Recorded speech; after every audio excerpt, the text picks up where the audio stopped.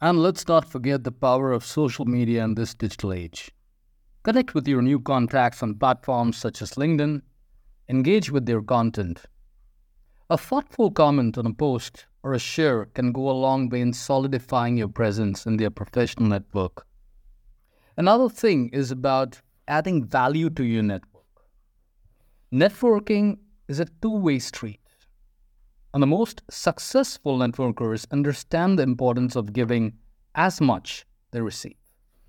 Hey, I'm Ankur Dasgupta, and today I'm going to take the next few minutes to talk about highly effective networking and certain strategies.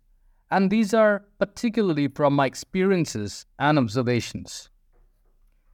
I am a marketing and communications practitioner, advocate of social impact, advocate of sustainability.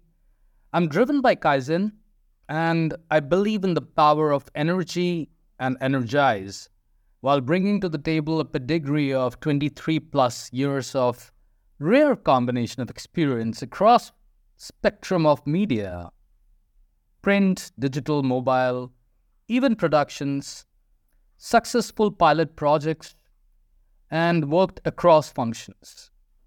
Actually, very grateful to have worked across ad operations, business operations, strategy, content, sales, media planning and buying, spearheading P&Ls. I've been a part of Six Sigma Green Belt project and primarily worked a lot in cross-functional roles. And I have my own columns, and which are nationally and internationally in reputed forums. You can visit my LinkedIn profile for more. Today, as we said, we are going to talk about some highly successful and effective strategies for networking. And being primarily a keen observer of human nature, here are some points from my perspective. Networking is an amalgamation of art and science. Though more than that, it is the context that we build to sustain. 20 years back, there was not much social media, not much of internet as we have it today. However, we are thriving. And we were thriving then as well. Let's take a closer look at what seems to have changed. The offline networking, according to me, has not changed much. Though what has changed is the online technology that acts as a catalyst to make it better. The way events are produced today, from having a networking app on the mobile so that you can pre-connect, book meetings at the event prior to even meeting, having QR codes to scan relevant information, interactive walls at the event, where there is a lot of engagement on the wall, a digital wall, and more such things that have been made the ecosystem much, much better. So the connect and the premise and the basis of the connect is very important when we think about networking. Here are a few examples. Point number one, understanding the format of the networking. This is a nuance that many people don't or may not pay attention to. For instance, in case of an event or a webinar or a metaverse event, it is important to understand how the event is structured. What is the theme of the event? What are the kind of people expected to attend the event and participate? This will help in channelizing energies and bringing deeper context while making a connect with the people, as the broader context will help building the conversation and drawing relevant tangents. In one word, if I got to summarize this point, homework. Do your homework before attending any event, specifically on the format and the kind of footfalls, the kind of personalities who you're going to meet. Why I'm saying this? Because if you go to an event and just observe and roam around, have a cup of coffee, it's a waste of time. You're there and you have to meet people in a way that delights them and makes them remember you. Point number two, avoiding expectations at the first go. Net, avoiding expectations. Where we go wrong is during the first instant instead of we think of any person that we meet as, exchanging visiting cards, that's fine. Now, there is a certain expectation at the back of our mind. Come what may, don't let that expectation creep in, not at the first go. So when it is even, be it online or offline, a webinar, try not having a very specific agenda in the first place. Unless you have been invited for an invite-only, event with a mandatory agenda to follow, which usually may not be the case in regular networking. The moment you have a specific agenda to talk, it acts against breaking the ice and takes away the human element of the connect, which is essential at the first meet. If you know that person very well and keep on bumping in at events, then it is a different story. Ideally, it's a good sign if you're, meeting people almost continuously in terms of particular events, building more connect, and then, taking a particular conversation slightly deeper. Rather than just going, hey, I do this and I can do this for you. Let's, I'll send you an email. And HubSpot is there for them. CRM platforms are there for it. In the meeting, there needs to be an emotional connect. You need to build that, nurture that, rather than say, sell something right there and then. So, is the other person interested in standing or sitting next to you in that impromptu moment of 10 to 15 minutes? If yes, then understand that it is a yes or a no. And there are a lot of signs like body language, their eye contact, how are you talking to them? And then gradually build on the context rather than directly jumping into business. And know where to draw the line in terms of a full stop. Because always remember, when people meet at such networking events, they're there to meet a lot of people, at least, a bunch of them. So you're not the only person that they have come to meet there, until unless it's a one-on-one suggested meeting.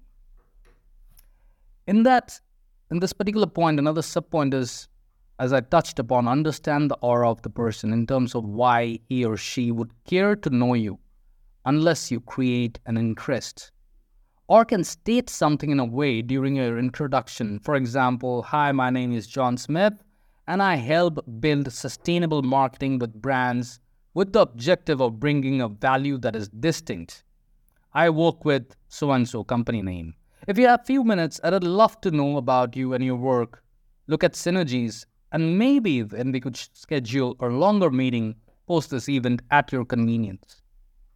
So this is just a kind of a script that suggests that how not to be intruding, how to give and allow the other person the comfort and space and gives them time to absorb and think. The next point is energize. This may not seem like an important point to touch upon. According to me, this is the most important point. In fact, it is so important that even if you don't follow any of these points that I'm talking about in this podcast and just touch upon on this point, you'll create more than 50% of the impact. Energize. Ensure to leave the person more energized than before, after meeting you, be it online or offline. This is something that starts with the way you greet the person. For effective and genuine networking, it is important to come across as a positive energy with authenticity so that we leave the conversation with the other person being more energized than before. And this definitely helps in the longer run when we think of a deeper business relationship.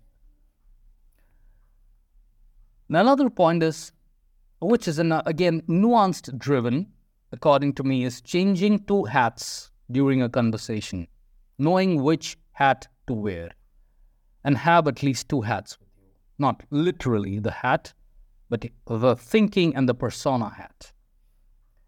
For instance, if a conversation is going on for a longer duration, we may need to keep changing our hats according to where the conversation is going. Succeeding in networking becomes easier if we stay relevant to the conversation, share our points of view with respect to that conversation to evolve and not dissolve. Hence, the genuine interest must reflect in the way we network and not just because I need to collect business cards. During conversations, take a moment to crisply explain what you do and why you do what you do. I repeat, why you do what you do. Believe me, when you're out with why you do what you do, it automatically creates that authenticity, builds that trust. A lot of people ask me about how to build trust, how to build authenticity.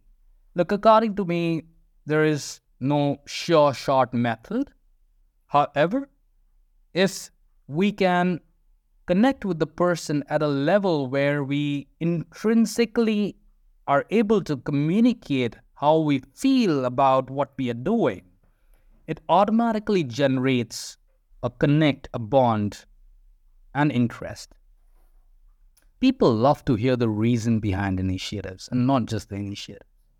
For instance, if I say, hey, I'd really build this cool product which does X, Y, Z.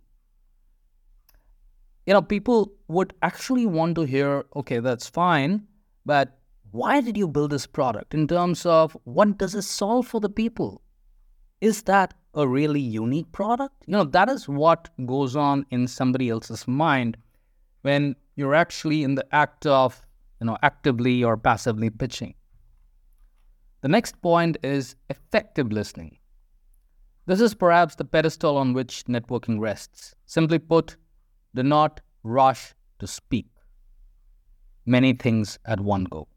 Have a crisp and exciting introduction ready that captures a little bit about you, the essence of what you solve as an organization, in case you work in a company, in case you're freelancing. Talk about what do you do, what made you become a freelancer, or when you started your career with freelancing. Talk in general crisply about what do you love about what you do. Then, listen well.